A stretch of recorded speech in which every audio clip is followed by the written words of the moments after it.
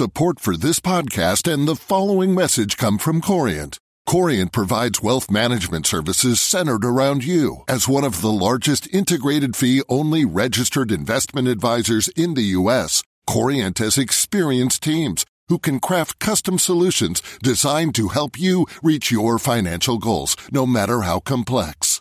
Real wealth requires real solutions. Connect with a wealth advisor today at Corient.com. That's Corient.com. Even on a budget, quality is non-negotiable. That's why Quince is the place to score high-end essentials at 50 to 80% less than similar brands. Get your hands on buttery soft cashmere sweaters from just $60, Italian leather jackets, and so much more. And the best part about Quince, they exclusively partner with factories committed to safe, ethical, and responsible manufacturing. Elevate your style without the elevated price tag with Quince. Go to quince.com/upgrade for free shipping and 365-day returns.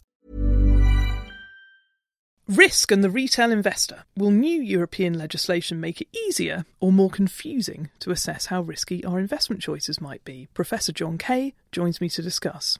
And regardless of risk, do you have to be male to be a successful investor? A new book of investment rules features 67 men and just one woman. Fidelity's Micah Curry joins me to vent. And are your finances in the doldrums after Blue Monday? Consumer finance expert Georgie Frost and Helen Dewdney, better known as the Complaining Cow, are here to talk about credit card deals and cut-price getaways. Welcome to The Money Show, the FT's weekly podcast about personal finance and investing. I'm Claire Barrett, the FT Money Editor, bringing you all of this week's money news. New European legislation promised to make it easier for small investors to assess the riskiness of their investments, as well as improving transparency around fees and charges. Professor John Kay, the FT columnist who's also a board director of an investment trust, is not impressed, however, and he tells us exactly why in this weekend's issue of FT Money. Joining me now on the line, welcome John.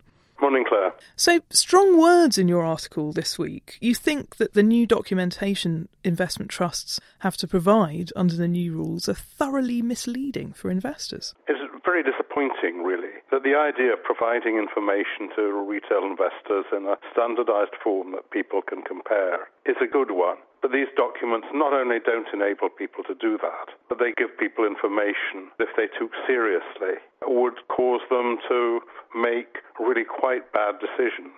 And what really brought that home to me was looking at the document for Scottish Mortgage, which tells you that in a moderate scenario, you can expect to earn 23% a year over the next 5 years.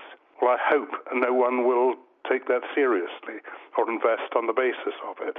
You're so concerned, in fact, you say in your piece that you think it would be better if retail investors didn't even look at the key information document, or the KID, which is this new information format that investment firms have to provide. Why is that? Yes, I do. And there are 3 bits of quantitative information the document provides. One is the risk rating.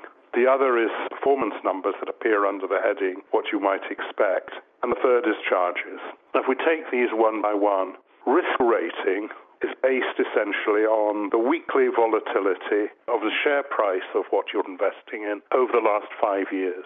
That means, as I say in the article, that if the fund manager were actually stealing your money, so long as the fund manager stole at a constant rate, you'd be in a low-risk investment. That's just nonsense. Short-term volatility is not what risk means or ought to mean to a retail investor. Risk, as I see it, is the risk that your long-term investment objectives are not met. And that's, if you're saving for retirement, it's a decent standard of living in retirement. If you're saving to buy a house, it's that you're able to buy the deposit, and so on. The truth is, that whole exercise is probably misconceived, because to say what a risk means to an investor, you have to look at the investor and not just at the investment.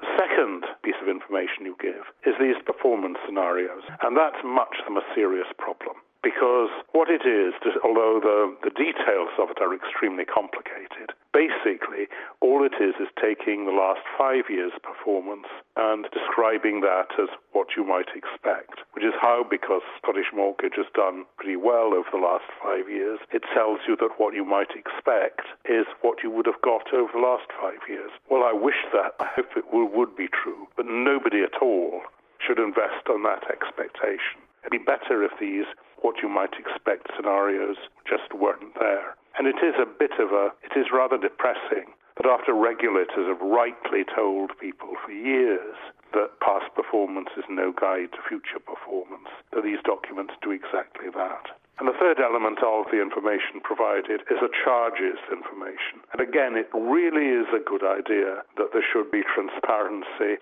and greater information about what charges and investment products are. But I think everyone who's looked at it has struggled with the question of how you can actually find a measure of charges that is sensible and on a comparable basis across different investment products. And I'm afraid they haven't managed to do it. So all in all, it would be better if people just didn't look at this information. Well, a sober assessment there of the key information documents, but assessing whether we have the right level of risk in our own portfolios is clearly a very important thing. So if the kid can't help us, how else could we be thinking about it? Well, I think there are two ways of doing it. One is you might be able to talk to a good financial advisor. Oh, and if you haven't got a good financial advisor, or even if you do, you might do well to read my book, which talks quite a bit about what risk should mean to a retail investor. But the first thing you have to decide is what you're saving for. And people, I think, fall into 3 or 4 groups. There are people who are saving for their retirement, people who are saving for some specific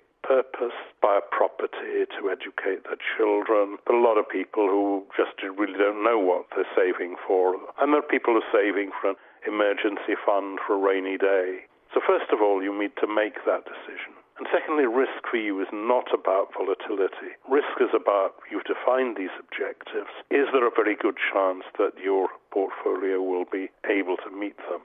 And for that purpose, I think what you need to do is to look at your investment portfolio as a whole, not at the individual elements of it. And that's the real difficulty with this, or one of the major difficulties with this approach to kids, that you're asking people, is this a risky investment or not a risky investment? And that's not the same as looking at the whole portfolio. And the big example of that at the moment is bonds are not a risky investment in the way in which this approach defines it, the KID approach, because bonds are not very volatile. But they're a very risky investment if you're saving for your retirement, because at current yields, the chances that you can enjoy a decent retirement, more or less however much you save, if you put it in bonds, is very low. Well, thanks very much there to Professor John Kay. You can read the full article, Risk and the Retail Investor, in the Money section of the FT Weekend newspaper this Saturday, or online from Friday on ft.com/money. Coming up on The Money Show, how to beat the Blue Monday marketing gimmicks. But first, where are all the female investors? That was the question FT Money columnist and Fidelity investment director Micah Curry asked when she was sent the latest investment tome, Harriman's Book of Investment Rules, detailing the do's and don'ts of the world's best investors. However, she and I were dismayed to see that out of the 68 commentators within the book, just one was a woman. She joins me now to discuss. Welcome, Micah. Hi, Claire. So tell us more about this book.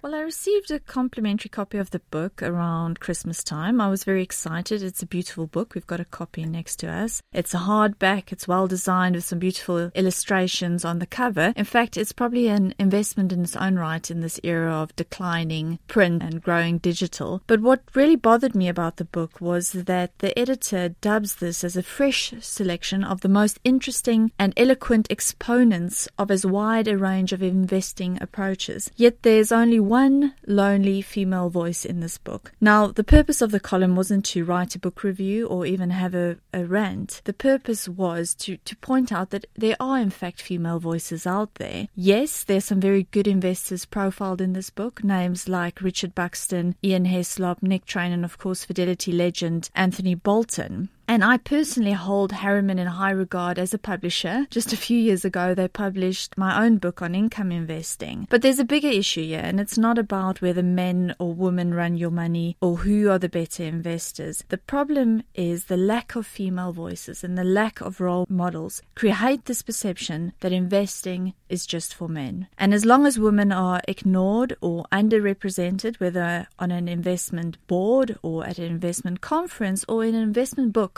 such as this, that perception is created, and the numbers reflect this. So in the UK, just around 13% of fund managers are female. Women are far more likely to become doctors, lawyers, accountants than investment managers. Yet, investment and financial services more broadly account for an increasingly large slice of most developed world economies. In the UK, it's the country's largest exporting industry, it's the biggest tax-paying sector, and it's one of the biggest employers. Yet women are chronically underrepresented in a very big and important industry, and that's a problem. It's a problem because, one, women make up half of the population. Often we manage the purse strings. Increasingly, women are the main breadwinner. Women outlive men, and they're more likely than not to be the people teaching children about money. And we also know that investing matters. So unless you are fortunate enough to have very wealthy parents or to come into an inheritance or to win the lotto, the only way that you can change your financial destiny is through investing.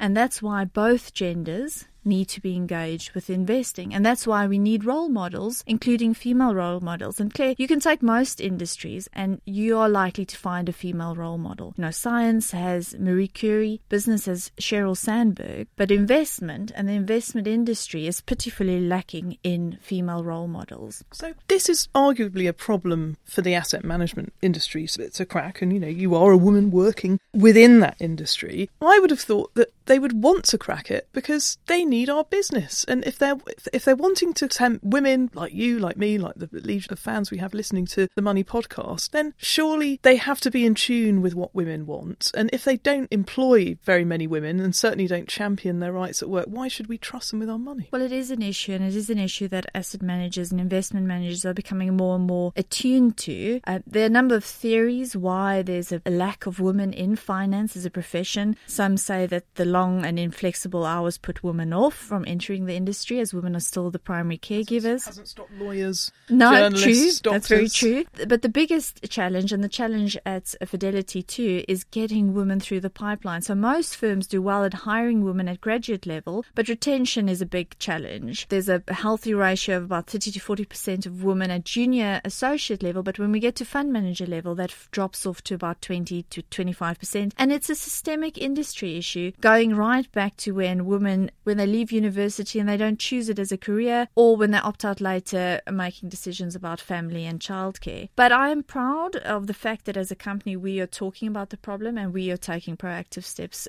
whether it's writing this column, having the space and the freedom to write this column, or embarking on a number of initiatives to attract and retain women. And I would say that the jury really is out on whether investment management is a good career or not. I've spoken to a few fund managers, and some argue that it is an excellent career for people who want to be judged on results rather than hours spent at their desk. Now, one of the fund managers who I mentioned in the piece is Alexandra Jackson. She's a mom of 2 young daughters, and she manages UK equity markets. So arguably the market that you cover makes a difference in terms of the hours that you work. But she says because there's a lot of reading, research, and a lot of thinking involved with investment management, you don't have to be glued to your screen all the time. You don't have to be in the office. Someone else like Julie Dean, who's another well-respected manager who quadrupled investors' money when she was managing the Schroeder UK Opportunities Fund, told me that the reason she likes investment as a career is because she can see herself doing this right into her 80s. And she mentions Warren Buffett as a good example. It's not physically strenuous. She can see herself having a cup of tea in her 80s and investing with her friends. And I also had a very interesting conversation with Catherine Jung, who is an investment director in Fidelity's Asian equity business. Now, you'd be quite surprised to hear that in Asia, we have the highest representation of women in asset management, more than double the global average. And China, in fact, leads the pack. Now, you could argue why this is, but Catherine makes 2 very interesting points. First, she points to China's one-child policy. Now, of course, that has been a demographical headache for the country, but it did have a positive outcome in terms of gender equality.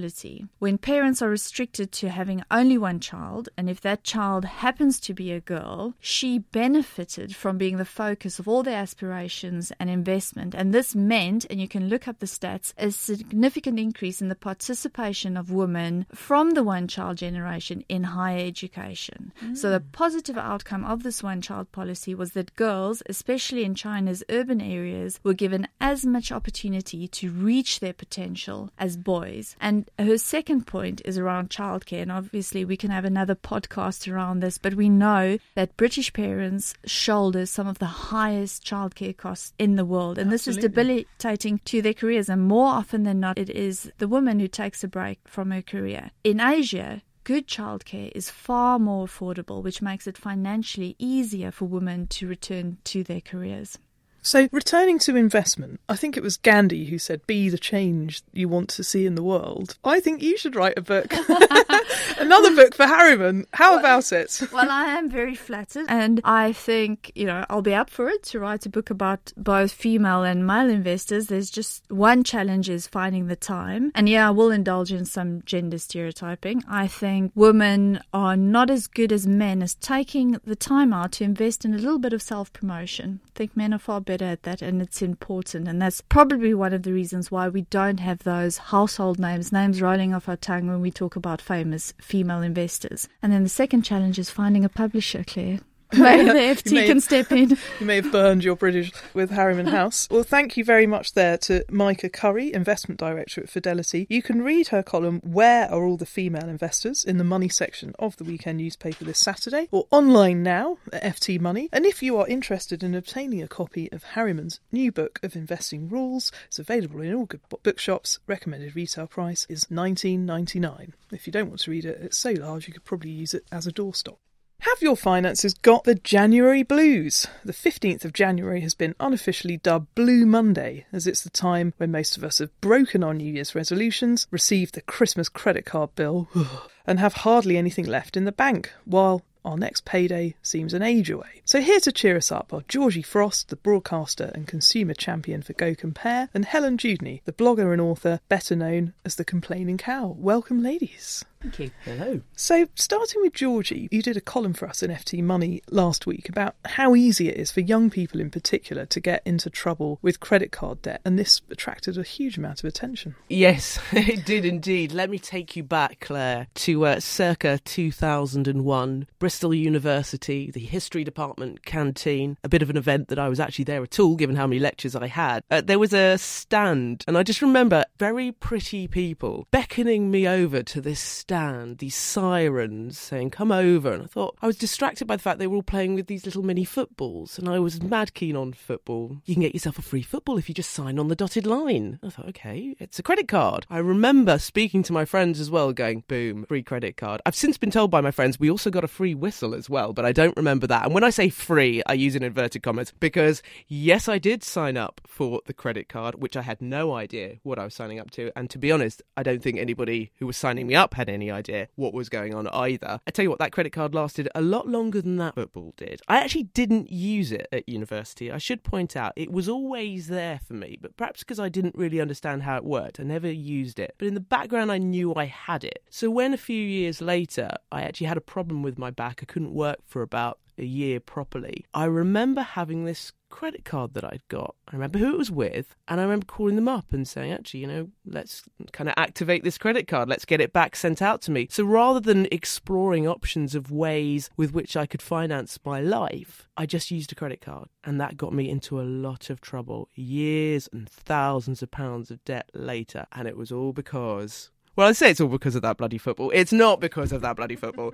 But it is related to the fact that perhaps I should have had a bit more financial savviness, shall I put it that way? I should have known what I was signing up to. It wasn't made clear to me at all, but personal responsibility as well. So your explanation, not just of how easy it is to get into debt, but also of how credit scoring works, was in response to research that the Money Advice Service carried out for the FT, which showed that this is a complete financial mystery to many millennials. And whilst, like you, they are scared of entering the credit market, they also really, really want to understand more than anything else how it works. I was quite cheered by fantastic research that you guys had done with the Money Advice Service, and it was saying that despite boring image and stuff, the good news is that young people do want to learn about money. So actually, I'm more cheered by young people than certainly I was back in the day. But yeah, there is certain myths and misconceptions about things like credit reports. I mean, what does it even mean? Why is it useful? Well, essentially, it's your financial CV. So it tells a lender, if they want to give you some money, perhaps you want a credit card or a mortgage or even things like loans or mobile phone contracts, monthly car insurance. It tells them whether you're going to pay the money back, essentially. I mean, there's things it doesn't do. It doesn't include your salary. It doesn't include your student loan. It doesn't include driving fines, your medical history. But it just shows anything that you've taken out. So credit cards, for example. So,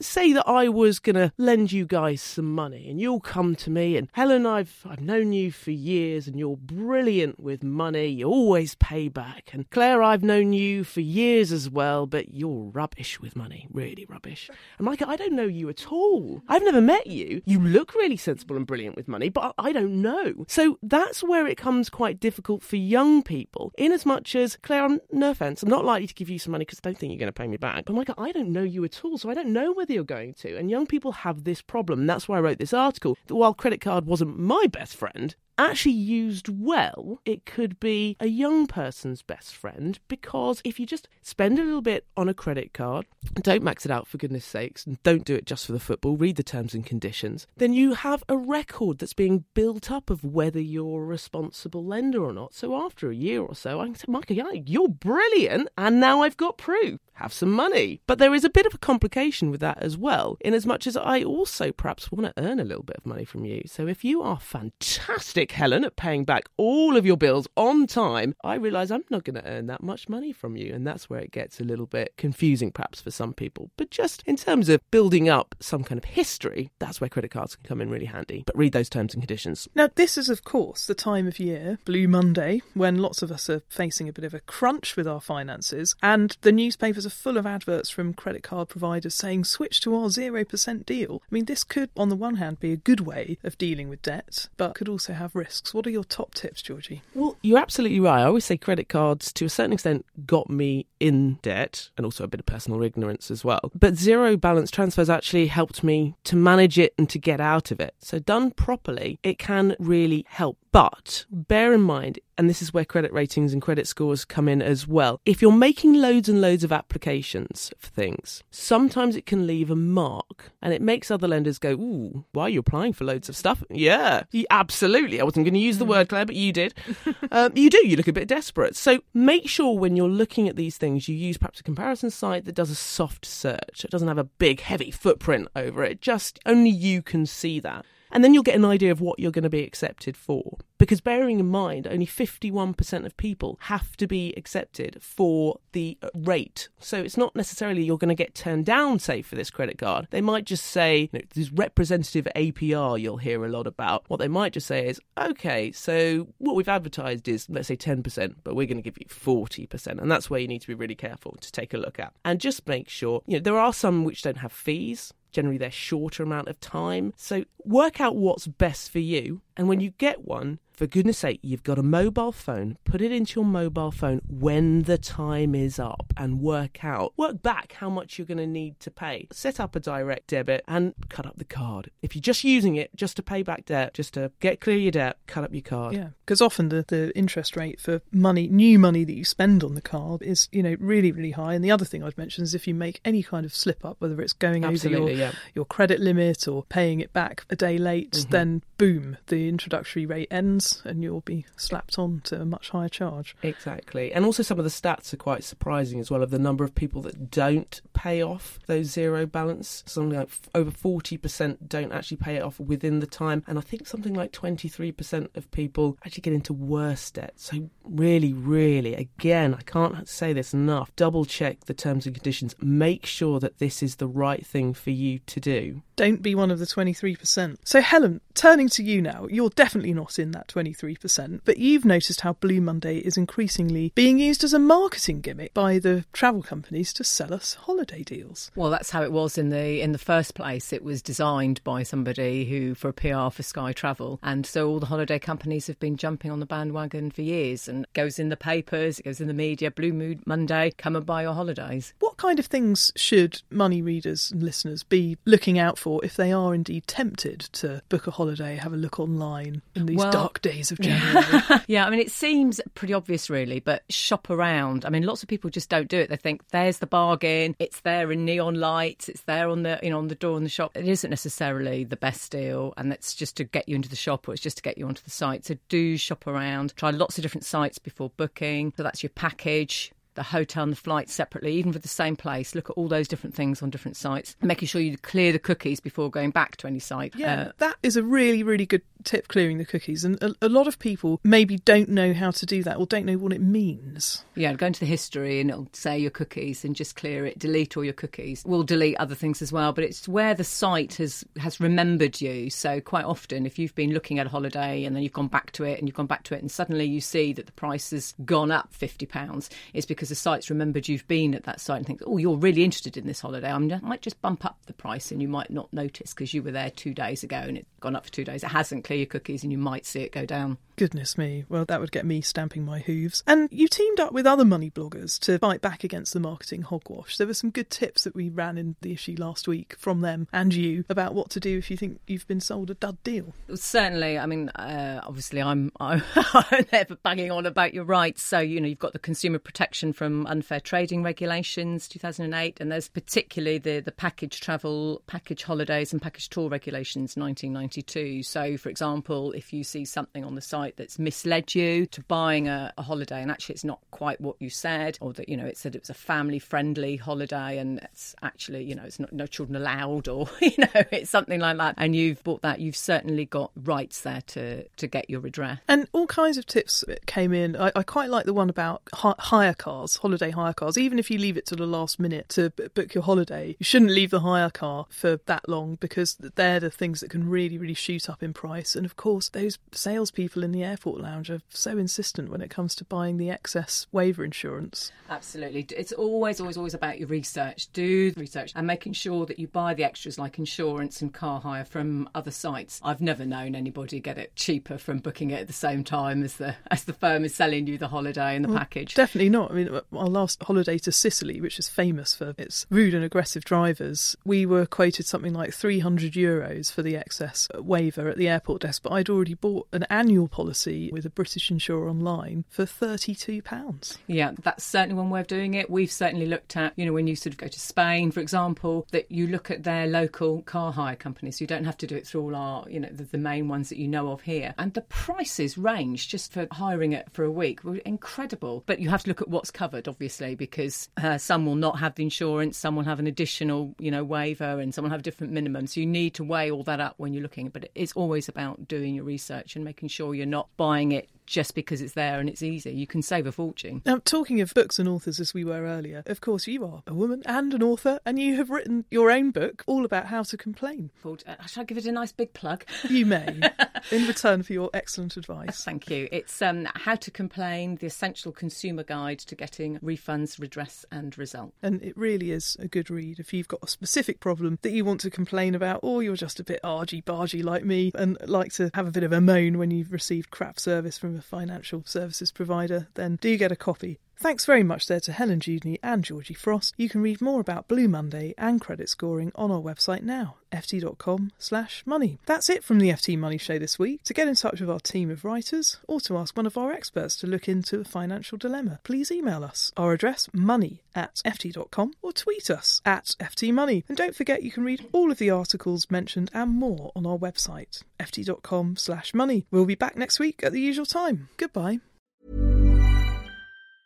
Support for this podcast and the following message come from Corient. Corient provides wealth management services centered around you. As one of the largest integrated fee-only registered investment advisors in the U.S., Corient has experienced teams who can craft custom solutions designed to help you reach your financial goals, no matter how complex. Real wealth requires real solutions. Connect with a wealth advisor today at Corient.com. That's Corient.com. Selling a little or a lot? Shopify helps you do your thing however you cha-ching. Shopify is the global commerce platform that helps you sell at every stage of your business. From the launch your online shop stage to the first real-life store stage, all the way to the did we just hit a million orders stage. Shopify is there to help you grow. Shopify helps you turn browsers into buyers with the internet's best converting checkout. 36% better on average compared to other leading commerce platforms. Because businesses that grow, grow with Shopify. Get a $1 per month trial period at shopify.com/work. Shopify.com/work.